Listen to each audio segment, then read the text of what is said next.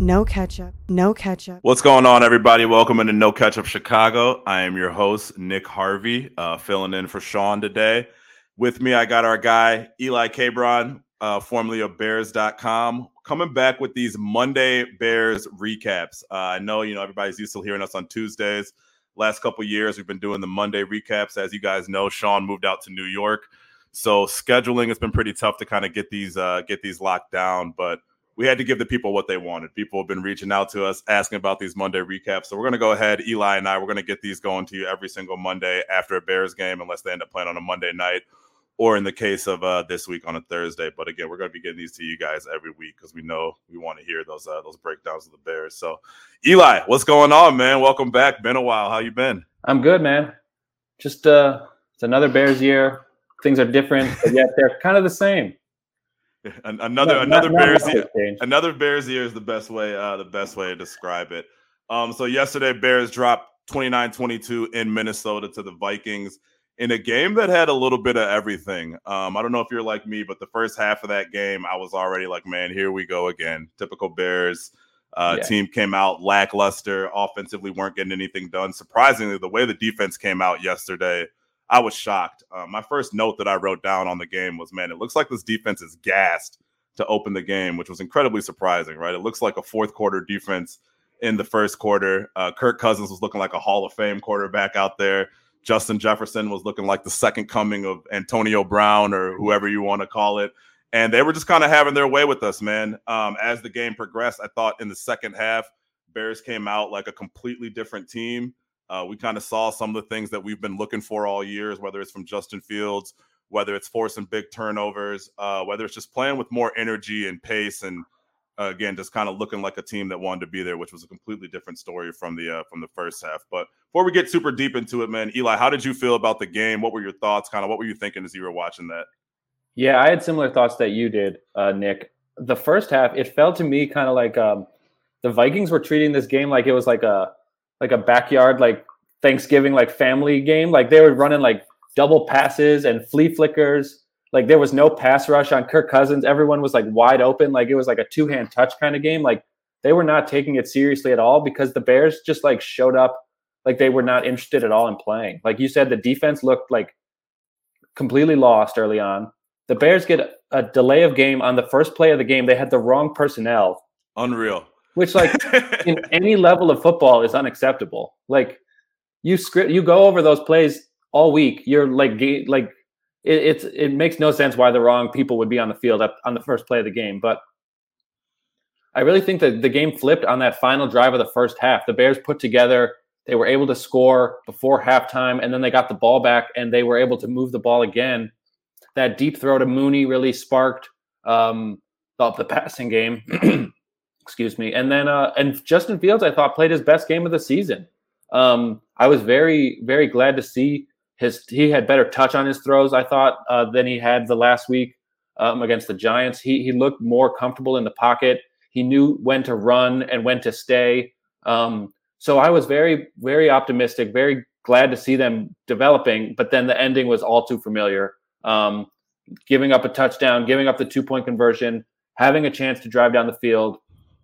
This guy, Smith Marquez, who was on the Vikings last year, instead of running out of bounds with all of Chicagoland yelling at their TV, get out of bounds, he tries to fight for extra yardage and gets stripped and the game's over. So like I feel better going out of this game than I thought I would, but it's still disappointing to see how they lost. Yeah, for sure. And as we kind of get into the game, right, we talked about the first quarter, the Vikings come out. Kirk Cousins is on fire. I think he completes his first 17 passes. Yeah. And it was easy, right? It's not like he was out here completing in tight windows. The Bears were playing pretty soft against him. He was just taking everything that the defense gave him. So he starts out 17 for 17. I think the Bears go down 21-3 before we get to that drive to end the first half. And then all of a sudden, it's like they flip a switch. You get the big pass to Mooney. They don't score on that, which had me kind of nervous because if you look at the Bears throughout, the first 4 games of the season, when they got in the red zone, things got extremely shaky. Yeah. But that wasn't the case, right? Awesome David Montgomery touchdown. I felt that Getsy had one of his best performance so far of the year as far as calling plays, especially again when we got into the red zone. If you look at the game last week, I think it was 4 red zone trips, 3 field goals, or 5 red zone trips, 4 field goals, whatever it was. Nothing real too creative when we got down there. But I felt in this game, and really particular starting with that drive, Bears got super creative down there, called the right plays, ended it with a touchdown. Got scary for the second because he thought the Vikings were going to drive back down and get that quick field goal before half, but they ended up missing that. Bears go into halftime 21-10, and it just felt completely different, right? Again, I think before that touchdown, looking at that 21-3, looking at how Cousins was picking us apart, and looking at the fact that we couldn't respond at all on offense, it seemed like another one of these Bears games that we've grown accustomed to seeing, especially, like you said, after getting a delay of game on the first play of the game, which I don't think I've ever seen before in watching 35 years of football. Yeah. After that, look, I don't know what Eberflus said to them at halftime. I don't know what he did to them at halftime. I don't know what kind of speech we had. But they came out in the third quarter firing, right? Fields comes out, immediately gets a big strike to Equanimeous. First off, my favorite name in the NFL, Equanimeous St. Brown. Huge strike to Equanimeous St. Brown. Follows that up with a big strike to Cole Kmet. Uses legs to get us into scoring position, which I think you hit on it earlier. His decision-making this game, as far as when to run, when to throw, and just how comfortable he looked, was the best I've seen him since he's been in a Bears uniform.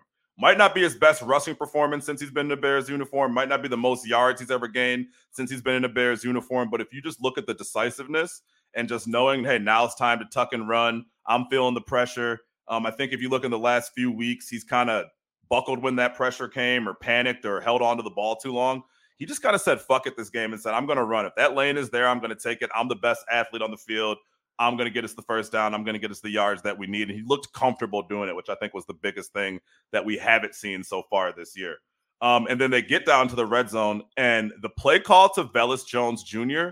was awesome. Yeah, right? That's why you have him on the team. Yeah, exactly. When we talk about getting creative, when we talk about doing things that, quite frankly, we see from other teams every single Sunday when we're watching the NFL, as far as getting the ball into your playmakers' hands. And I think I said it last week. The one thing the Bears, I think, have really been lacking on offense is a legitimate playmaker outside of Justin Fields. So getting the ball to Velus Jones in that situation, watching him turn the corner. I know our guy, Eli Lidoff, shout out Eli. He was against the Velus Jones Jr. pick. He's like, hey, this guy's a 25-year-old wide receiver. I don't really care. Speed like that, when he turned that corner and was able to score that touchdown, I was like, man, that's exactly what we've been looking for that team. What are kind of your thoughts on that? Yeah, clearly at halftime, Eberflus said to the team, like, look, we're going to go down, we're going to score, we're going to go for 2, and then we're going to onside kick. Now, I didn't like the onside kick call, for example, personally. That's one of those things that if he gets it, he looks like a genius. If he doesn't, he looks like an idiot. But I just, at that time, I didn't think that was necessary. It was still so early in the game. But then the defense came through and the special teams came through and blocked the field goal. So, they bailed out their coach. But I like that. You weren't feeling big balls, Eberflus? It going for 2 and then the onside kick? It just felt early. It's one of those things that if they saw something on tape that the Vikings return team was bailing early and they thought they had a chance, I guess go for it. I just, at that time, I didn't think it was needed, but I like that Eberflus has the confidence in his guys. Like, look, defense, we're going to put you in a tough spot if we don't get this, but you're going to have to make a play. And they went out and did it. They blocked the field goal. And so you could see all 3 phases kind of stepping up their game, playing better after that lethargic start. It was very encouraging to see because, like you had said, in past years, this would have been a game where they lost 31-3. They would have been blown off the field. They had no interest in being there. Kirk Cousins is dealing, and they would have just rolled over and died. And instead, they got off the mat and fought back. It didn't come back with a win, which is kind of disappointing, but you do like to see that this team does not quit, and they will play hard. All 3 phases really showed up. And so Fields developed. I thought Eberflus called a good game. So there is encouraging signs. Yeah, for sure. And then if you look at the next drive, even they would have scored a touchdown if it wasn't for an outstanding play by Harrison Smith. I really thought that was going to be a touchdown. So again, there's nothing you can really do about that. It was an awesome play by Harrison Smith, but just the throw and the overall confidence in which he was slinging and the confidence that they were giving him to call those plays, right? I think one of the criticisms we've had as far as Getsy goes is it seems like they were handcuffing Fields for no real reason. Right. Like, we get that the talent around him isn't great, and we get that they're there Monday through Friday seeing what's happening in practice. But it just felt like they were keeping the training wheels on this guy not allowing him to go out there and kind of do his thing and kind of see what he can do. That wasn't the case this game, right? I thought that there were several deep shots. You look at the one to Mooney that they converted, right? You look at the back shoulder throw where I just don't think that Mooney was ready for it. No, but that was a good play call. That caught him off guard. Yeah, absolutely. And then you look at this one too, right? Again, was just a great play by Harrison Smith, but just taking those chances, it looked like they trusted Fields a lot more, and he delivered, man. He looked completely comfortable out there. So they end that with a field goal. That's 3 straight scoring drives for the Bears, going back to the one right before the half. And that takes us to the fourth quarter.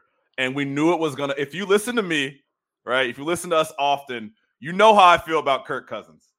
You know how I feel about Kirk Cousins, right? He is 100% the type of quarterback that comes out, starts the game 17 for 17, puts up 21 points in the first quarter, and then scores 8 the rest of the game while making a whole bunch of boneheaded plays. And to start the fourth, Kirk gave us one, right? He gave us one back right there.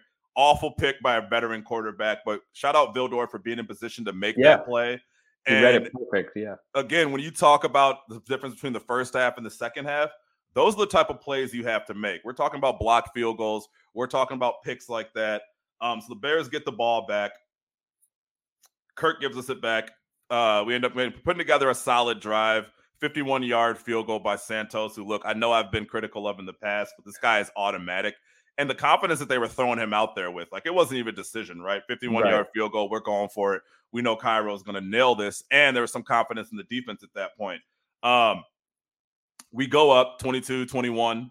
And then, man, last drive, defense just kind of lets us down, right? Third down. That was tough. It was terrible. It looked like the first quarter again, just giving Justin Jefferson a ton of space, giving these Vikings receivers a ton of space. I felt that the pressure that we didn't apply on Kirk Cousins throughout the game really came back to bite us on that drive because we just weren't. He had a clean pocket for a lot of the game, right?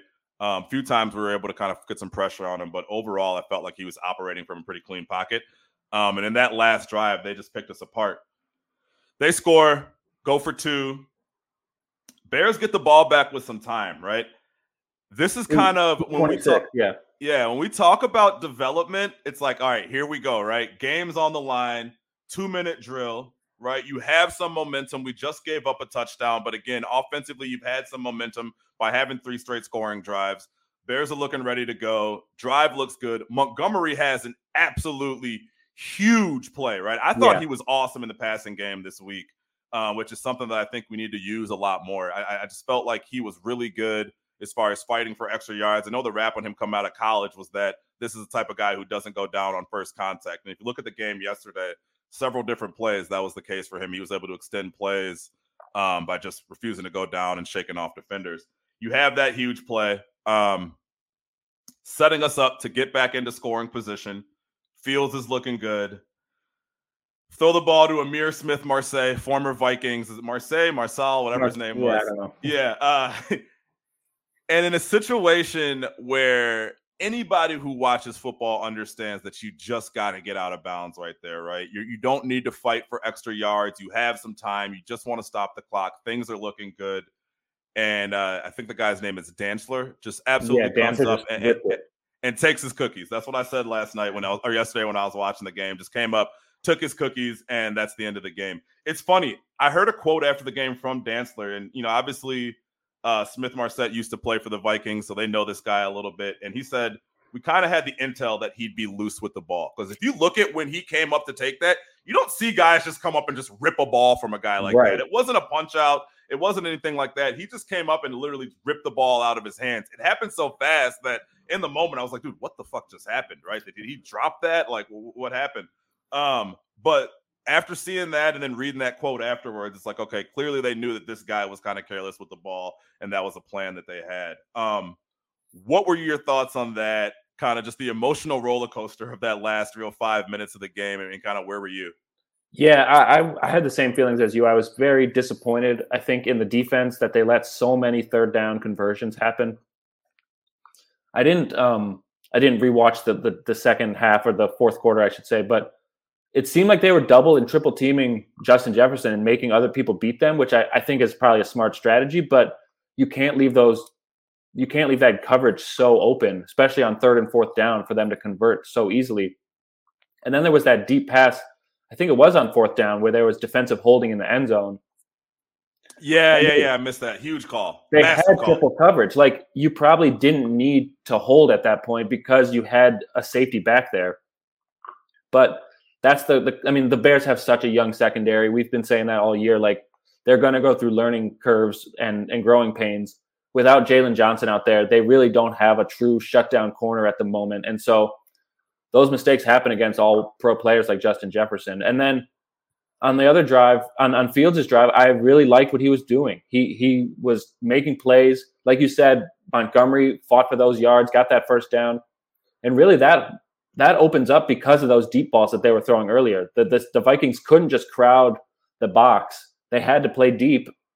And that gave Montgomery room to operate when he got that pass. But then the last play of the game, it's just football IQ. You have to go out of bounds. You don't need the 5 yards or whatever you're going to get is not worth the 25 seconds that are going to run off the clock. Like, you just go out of bounds. And that was just, it looked like an NBA steal, kind of like, remember Ron Harper just used to like chop at the ball. Yeah. And like that's what they did. They just were like, yoink, it's mine now. Like, it was just inexcusable for an NFL receiver to not be aware of his space and where he was on the field and the clock and the situation like that. And so that was disappointing to see it all come down like that. So you add that to his block on the back. Which call that he had been called for earlier, which was completely unnecessary. Another drive killer right there. So. Yeah, exactly. And like, that killed a what would have been Fields' like signature highlight too. Like, that was an awesome run. Yeah. That the block in the back was not needed at all, and he just kind of torpedoed that drive too. So yeah. It's funny. I was watching after the game, and I was watching the football after show, which is with Dave Wanstead, Lance Briggs, and Alex Brown, hosted by our guy Cap. Shout out Cap, Chicago legend. And Wanstead was talking about that. And he's like, you coach that like this, right? If you get beat on that, you get beat. Nothing good comes from turning around and trying to chase that guy, because all you're going to get is a block in the back. So we can talk about how it was a touchy call, how it didn't really look like he pushed him that hard or whatever it is, but officials are going to call that 9.8 times out of 10, right? They see you chasing after a guy, putting hands on him. It's just a block in the back. There's no reason to do it. You're not going to stop anything from happening. Wanstead's point was, at that point, we teach, go find someone else to block. Go find someone else to hit, because you've been beat. It's okay. Just move on.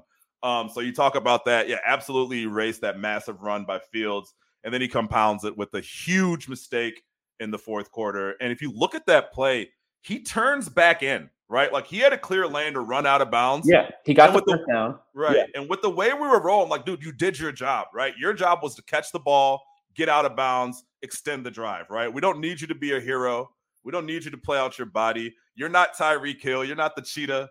You know what I mean? You're not one of these guys. You're not Deebo Samuel. You're not going to truck folks out there. There was 3 defenders around you. You weren't going anywhere. To your point, you weren't doing anything really except for killing time off the clock, right? And in that situation, in a 2-minute drill, I don't care if you're a rookie, a second-year guy, or a veteran. You know that time is of the essence. The most important, valuable thing that you have in that situation is the clock. You have to get out of bounds. What you can't do, worst case scenario, they tackle you inbounds, and now we have to burn a timeout, right? Well, that's not the worst case scenario. Yeah, right. I'm sorry. Yeah, second worst case scenario. The unthinkable scenario is what happens. You have a turnover, and you end the game on that, and we don't really get to see what was going to happen with that drive. Maybe that's the thing that I'm most upset about. It's not necessarily that it cost us the victory. If you know where I am this year with the Bears, I'm not counting wins and losses like I normally would. I'm just looking for progress and development. And I just wanted to see what the result of that 2-minute drive was going to be. I just wanted to see what Fields had in store. That would have been a true measure of his confidence and where he is as a quarterback, where he is with this staff, right? I get, and I think we saw it several times in this game, the Bears just don't have the talent out there on the field, right? Yeah. Whether you talk about no Jalen Johnson, it looked like our secondary was in shambles. A few good plays by Vildor, but he got beat pretty bad by Jefferson on some plays as well. I thought that Brisker had a solid game. I think Gordon had a good game too. But overall, look, we know that there's not a ton of talent there. When you talk about the receiving core, look, Fields was awesome. Dante Pettis dropped 2 massive balls. He should not be an NFL receiver. Shouldn't be an NFL receiver at all. Shouldn't be an NFL receiver at all. It was just 2. I get the first one was a little bit high, but it's a catchable ball, It was a little high, but very catchable ball on Sundays. Absolutely. So you look at that. The offensive line, I thought overall the protection held up. I think Hunter got back there a few times and they were able to put some pressure on. We know our line isn't great, but overall the protection was better than it has been. So again, we know we're playing at a deficiency when it comes to talent, but we can't make these stupid boneheaded mistakes. You go back to the Velus Jones Jr. fumble last week. It's the same type thing, right? When you don't have the talent, you have to play smarter. So I think that was just something that, again, that was where I was really disappointed. It's not necessarily that the game ended in a loss. It's that I didn't get to see the progress that I was seeing in this game and some of those, again, those check boxes that I've been looking for all year. And it sucks that it ends on something like that. Well, that kind of goes into like the big picture stuff that I know you wanted to talk about, because all season long I've been saying it's hard to evaluate Fields because of the talent around him. And that's not an excuse. Like, you can praise him for the things he does well and criticize him for the things he does poorly, but being a quarterback is you're so dependent on your blocking up front and your talent outside. And he just doesn't have it. Like, it's hard to tell if he's maturing, if he's growing, if plays that don't come through are his fault or the receiver's fault. Like, without a capable receiver, like Darnell Mooney is a solid wide receiver. Cole Kmet, maybe a good tight end. We're not really sure because he never gets the ball. Montgomery is a solid NFL running back, but like besides that, he has nothing to work with. And so it's really hard to tell if Justin Fields is developing correctly. And so I feel the same as you, that we got robbed of seeing him win that 2-minute drill. This was his chance to, like, yeah, the talent around him isn't great, but like, you're playing another team that has a first-year head coach. They're looking for a win to stay in first place also. Like, this is a big game. This is a chance for Justin Fields to go out and show what he can do. And he's kind of robbed of that opportunity because of this free agent guy that they picked up is fighting for extra yards and gets stripped. And so it just sucks that we as fans and evaluators want to see progression from our quarterback, and he isn't given that opportunity because receivers are dropping balls. The right tackle, Larry Borum, doesn't know which way to block and leave someone right in his face. Like, it would be nice to see Fields and to really fully evaluate him with a supporting cast that gives him a chance to succeed, as opposed to what he has now. It just is the reality of the situation. They don't have enough high-quality NFL players on the roster. Absolutely. And I feel like, I've been fair on my criticism of Fields. When times, like you said, when I feel like it is his fault, right? You go back to the game, not last game, but 2 weeks ago. I forget who they played. There were just some clear the Texans game, yeah. There were just some clear missed throws, right? And he was missing screen passes to running backs, which I don't care who you're playing with, that can't happen, right? That's an easy throw that you should be able to make at this point in your career. Holding the ball, right? That's a fair criticism. I get that he's kind of shell-shocked back there because the pressure is coming 60% of the time. He's not throwing from a clean pocket. So that'll cause you to kind of, develop some bad habits. But at the same time, there were things that were 100% on Fields. But when we talk about the talent and we talk about the fact that, like, yeah, this guy, Ihmir Smith-Marsette, should not be playing in the NFL. Right. Dante Pettis should not be playing in the NFL, right? There are offensive linemen on this team that should not be starting in the NFL. So when you look at that talent and just the lack of talent that he has, like to your point with Kmet, he's fine, but he's not one of them. You know what I mean? Yeah. When you look at Montgomery's solid, man. Montgomery and Herbert, I like that combination. I think he's a good, solid, to your point, NFL running back. You can do fine with David Montgomery. The problem is he's not good enough to carry you like that when the rest of the things around him aren't that great. And it's the same thing with Fields, right? You have to put some talent around him. I'm not saying go out and sign Mike Evans. I'm not saying go out and trade for Stephon Diggs, right? Obviously, those would be ideal scenarios. But bringing in your receiving core, which Mooney to me is a 2, right? I think he has a ton of talent and can make some great plays. I don't know if he's a guy you're throwing the ball to 15, 16 times a game.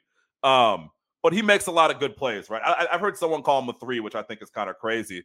I think he's a solid high 2 in a good offense, right? But you need someone who's that Mr. Reliable, that guy who constantly gets open, might not be the most spectacular wide receiver in the world, but is just reliable. We don't have that, right? But when you get past Mooney, you're talking about a bunch of guys who are cut from the Vikings, right?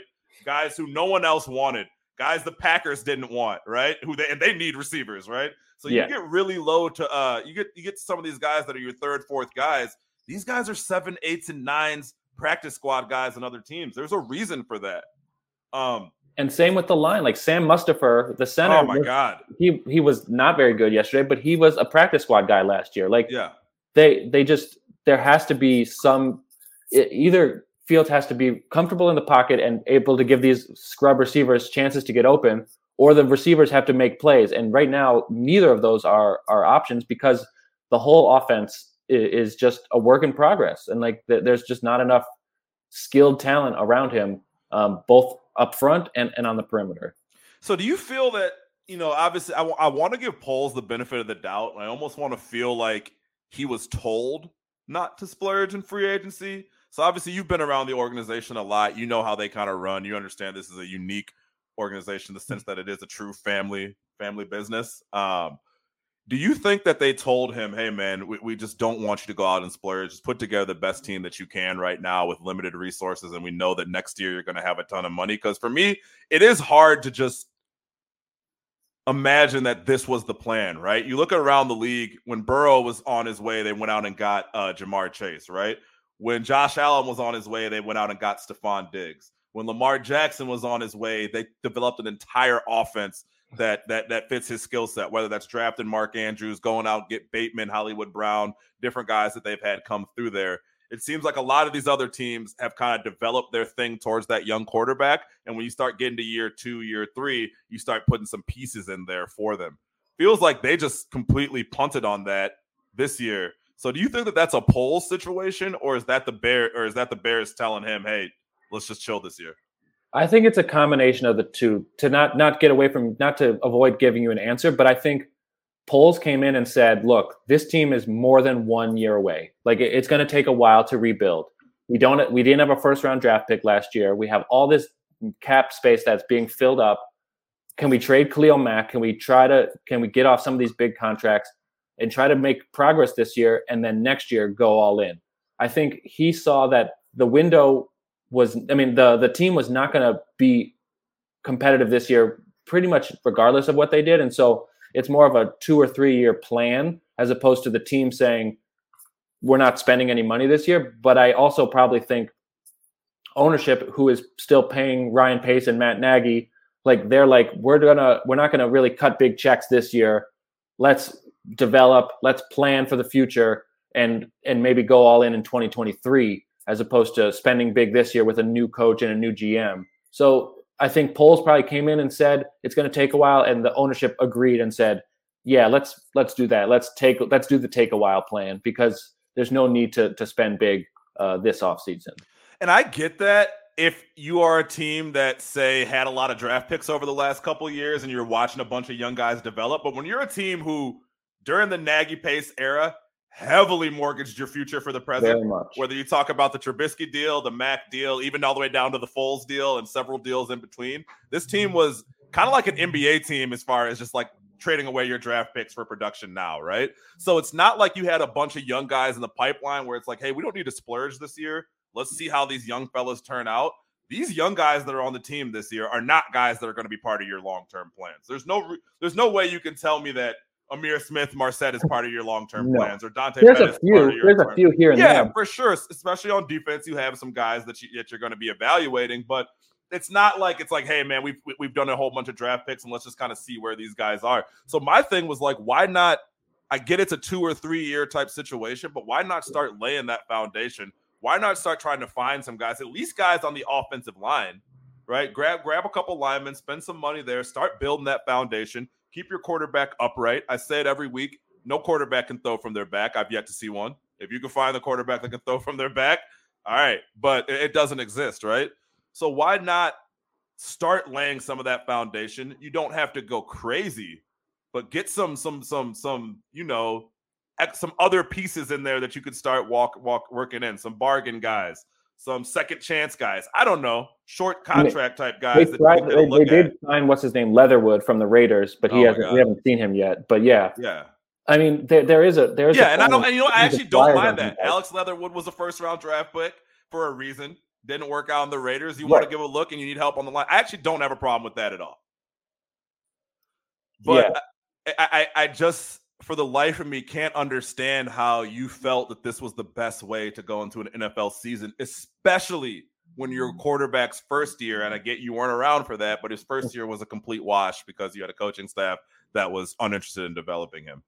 Yeah, I would agree with that. They needed to give Fields more of a chance to succeed, whether that's playmakers on the outside, whether that's blocking, whether that's, I mean, they did that with Luke Getsy, they think, but there needs to be some investment in the talent around him. I didn't mind. I mean, we didn't talk after the draft, but I didn't mind taking defensive backs with the first 2 picks because you are in a division with Aaron Rodgers, and you know that to beat them, you need playmakers in the secondary. But and then they did draft Velus Jones in the 3rd round, but they needed to do more, in my opinion. For sure. Byron Pringle and Equanimeous St. Brown and then Velus Jones are not going to turn a bad offense into a good offense. Does Pringle even play? Is he hurt? I don't. Yeah, he's hurt. Yeah. Okay. Yeah. But it's just not enough. They needed to do more. And you're seeing in Philadelphia, it took them a while to figure out how to use Jalen Hurts correctly. And maybe that's what the Bears' plan is, but they sabotaged his first year by keeping Matt Nagy in a lame duck season and then throwing in Andy Dalton for no reason. They just made that situation as toxic as possible. Because they thought they were contenders. It was his rookie year, yeah. In my opinion. For sure. And to your point about the draft, look, I know a lot of people are like, you got to get a wide receiver, you got to get a running back. You got to trust your board. When you're a team like the Bears who had holes all over the roster, Pace and those boys left us with holes all over the roster on both sides of the ball. Our good players were old and expensive, and we didn't have a lot of young guys in the pipeline. So if Kyler Gordon and Javon Brisker are your top 2 rated guys on your board, then you take them. Because if those guys turn into studs in 2-3 years, you won't be remembering that we spent 2nd and 3rd round picks on them, or 3rd and 4th, whatever they went, right? And same thing with the Velus Jones thing. This isn't the NBA where you're trying to draft 17 or 18-year-olds and projecting them out for the next 8 to 9 years. Right. In the NFL, you need guys to produce now. And if not now, their shelf life is 5 years max. Exactly. Yeah. Exactly. So I had no problem with his age. I'm not trying to draft a 20-year-old guy and wait 5 years, right? Unless he's that dude. So I had no problem with that philosophy. Again, you got to trust your board. If those are the best guys on your board and that's who you rate out highly, for sure, go out and get them. The fact is, you had some money in free agency, you had some wiggle room, and you could have went out and got some other guys. And it just seems like when you started signing some of these wide receivers, you talk about Pringle. St. Brown is actually fine. I don't have a problem with him. His brother is really good too. Shout out Amon-Ra out there. I know Detroit got blanked yesterday, but overall he's been pretty good. I don't mind it. He had some good plays. Pringle we haven't really seen yet, so I guess he's a vet. He's been around a few years, so maybe he might be able to do some things. But yeah, when you get down to Smith-Marsette and Pettis and these guys who just have no business lining up as starting wide receivers on Sunday, especially knowing that injuries are going to happen in the NFL, and at some point you're going to turn to these guys who are 4th and 5th in your depth chart. And to my point earlier, if these guys are 9s and 10s somewhere else, that's going to show up on Sunday. So I just feel like they could have just tried to get more talent in the building, man. Again, just take some swings. You have a ton of cap space coming into next year, too. I'm not saying go out there and blow the bag on whoever and get irresponsible, but I felt like there could have been a better strategy. And that's why it's almost like, man, did the organization come to him and just say, hey, just try to get through this year. You guys are safe. We're not going to hold this against you. But another wasted year by a rookie quarterback or by your quarterback, that shit matters, man. You can't just punt on years. And to your point with the Eagles, look, man, everybody we talk about every week, all the outside noise was he's not a quarterback. He can't throw the deep ball. They have all these draft picks. They're going to go out and get another guy. He's just a placeholder, right? He's just a transition quarterback for them. They built it around him. They went out and got an offensive line to help him out. They went out and got a running game to help him out. They brought a head coach in that's going to believe in him, right? He had to deal with some bullshit. He had a year at Doug Peterson and Carson Wentz. Right. So yeah, but you build the program around him. You give them confidence. And again, we can't hold them responsible for the mistakes of last year with Nagy. So I'm not going to do that. But when you get in there, you have to understand that above all else, the number one most important thing for the Chicago Bears is the development of Justin Fields. I don't want to hear anything else. I don't. So that kind of brings my next question. Where are you at with Flus and his staff? I know everything looks good compared to where we've been the last few years. I know you loved Nagy. So where are you with Flus and his staff and kind of just the Matt Eberflus experience, Luke Getsy, Alan Williams, those guys? Yeah. So full transparency, I was skeptical of the hire from the beginning because I didn't like, just from the optics point of view, that Ryan Poles was hired and suddenly he had the same list of final candidates that the search committee had. Like, what a coincidence that this guy, the new GM, who's allowed to pick his own head coach, likes the three guys that the team also liked. And you realize that Matt Eberflus and Ryan Poles share an agent who happens to be former Bear defensive lineman Trace Armstrong. So, like, I thought it was sort of a nepotism pick that they like this guy because he's part of, quote unquote, the Bears family because of Armstrong's connection. But so I counted that as a strike against Eberflus before he even got a chance to prove himself. And so that's just a personal thing. And I didn't care about the 3-0 preseason, whatever. Like, that doesn't mean anything to me. But what I did enjoy was that he is going for it. He played his starters in the preseason. And then you'll see that in the regular season, this team doesn't give up, which we saw so many times under Matt Nagy. Like the Packers game, they had a chance in the fourth quarter. The Giants game last week, they had a chance in the fourth quarter. Yesterday, they had a chance in the fourth quarter. And with a team that has no talent, the fact that they're trying, that Eberflus is doing anything he can to put them in position to succeed, like, I really think that's admirable. We'll see how he gets with X's and O's and coaching. I don't know if the delay of game on the first play, it's probably not his fault. He doesn't do the offensive play calling. He doesn't script those plays, but that's a reflection on him. He saved all his timeouts last week in New York for some reason. That was kind of mind-boggling to me, but it's his fourth game also. So, like, he's taking time to figure out his role, what he needs to do. So I'm optimistic. I was down on him at the start, but he's growing on me. But so I'm kind of in a wait and see with Eberflus. I think he has qualities that will make him a good head coach, but we need to see those develop moving forward. And you know what? As far as like the holding on the timeouts and some of the X's and O's and game management thing, based on some of the game management that we've seen around the NFL this year, or lack of, from whether it's a rookie head coach like Hackett or even a 3 or 4 year guy like Zach Taylor yesterday ran a reverse on 4th and 2 and lost 12 yards. So yeah, whether it's stuff like that, I'll kind of hold out the benefit of the doubt on that because he hasn't done some of the egregious things that I've seen around the league as far as game management. And with the defense, look, you talk about like his hits principle philosophy and all that. First off, I love that type of shit. Yeah. Give me all the corny football shit that you possibly can. I love it. I love it. Right. They're forcing turnovers. They're making plays. I said it yesterday, and this is obviously like a kind of like, no shit type thing, but they are like an elite pass rusher away, right? You put a really good pass rusher in there, you have some opportunistic players on defense that are going to make plays, right? So if you get the pressure thing figured out, if you get, again, I get this is what everybody wants, but a Khalil Mack type or somebody in there who's just able to kind of be disruptive for them and put pressure, I think those guys like to make plays. And you obviously know Eddie Jackson seems to have a resurgence this year. He made some plays yesterday. And obviously he's had a few picks this year after really 2 years without any interceptions.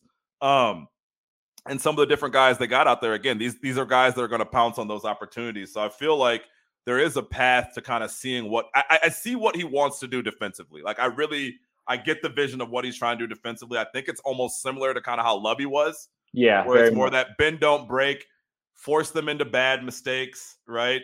Trust that the quarterback is going to give you one and that they're going to make a mistake and you just need to be ready to capitalize on that. So I 100% see that. Offensively, to your point, I don't really know what his role is in the offense. I do put that delay of game on him. The coach is in charge of game day preparation. The coach is in charge of how you come out. And at some point, he's looking at that and saying, why is the play not in, right? Yeah. So if he has to have that conversation with Getsy today or whatever that is 100% on him. That cannot happen in an NFL game. But as far as how they play for him, the guys clearly like playing for him. They play hard for this guy. There's a lot of energy that they play with, save the first half of that game. Things like going for it on that 2-point conversion, kicking the onside, going for the onside kick, like kind of like the ballsy stuff, like whether or not you agree with the decision or not, I understand what he was trying to do. It wasn't something that was so dumb, and it's like, why the hell would you even do that? I didn't love going for the 2-point conversion. I didn't necessarily love the onside kick, but I like the idea behind it. I like what he was trying to do. Again, when you're playing at a position where you don't necessarily have the talent to beat the other team, you got to do stuff like that. You got to go for it. You got to show them willingness to do that. So, yeah, I would agree with that. Like, you can't just fight them man to man and hope that you're going to beat them. Like you have to try to steal a possession here and there, try to get an extra point when you can. So yeah, like I said, I didn't think that was necessary at the time to kick onside, but if they saw something on the film that thought it would work and he put trust in his players, like by all means, go for it. I thought we all said that Matt Nagy was just like kind of asleep at the wheel so many times. He was so focused on the offense that he didn't pay attention to the rest of the team. And so I do like that Eberflus is out there saying like, look, we're going to, if we don't get this, we're going to put the defense in a tough spot, but we can do this. And so that kind of stuff, the hits philosophy, people on the outside think it's corny. They make fun of it, but players love that stuff. That really brings the team together.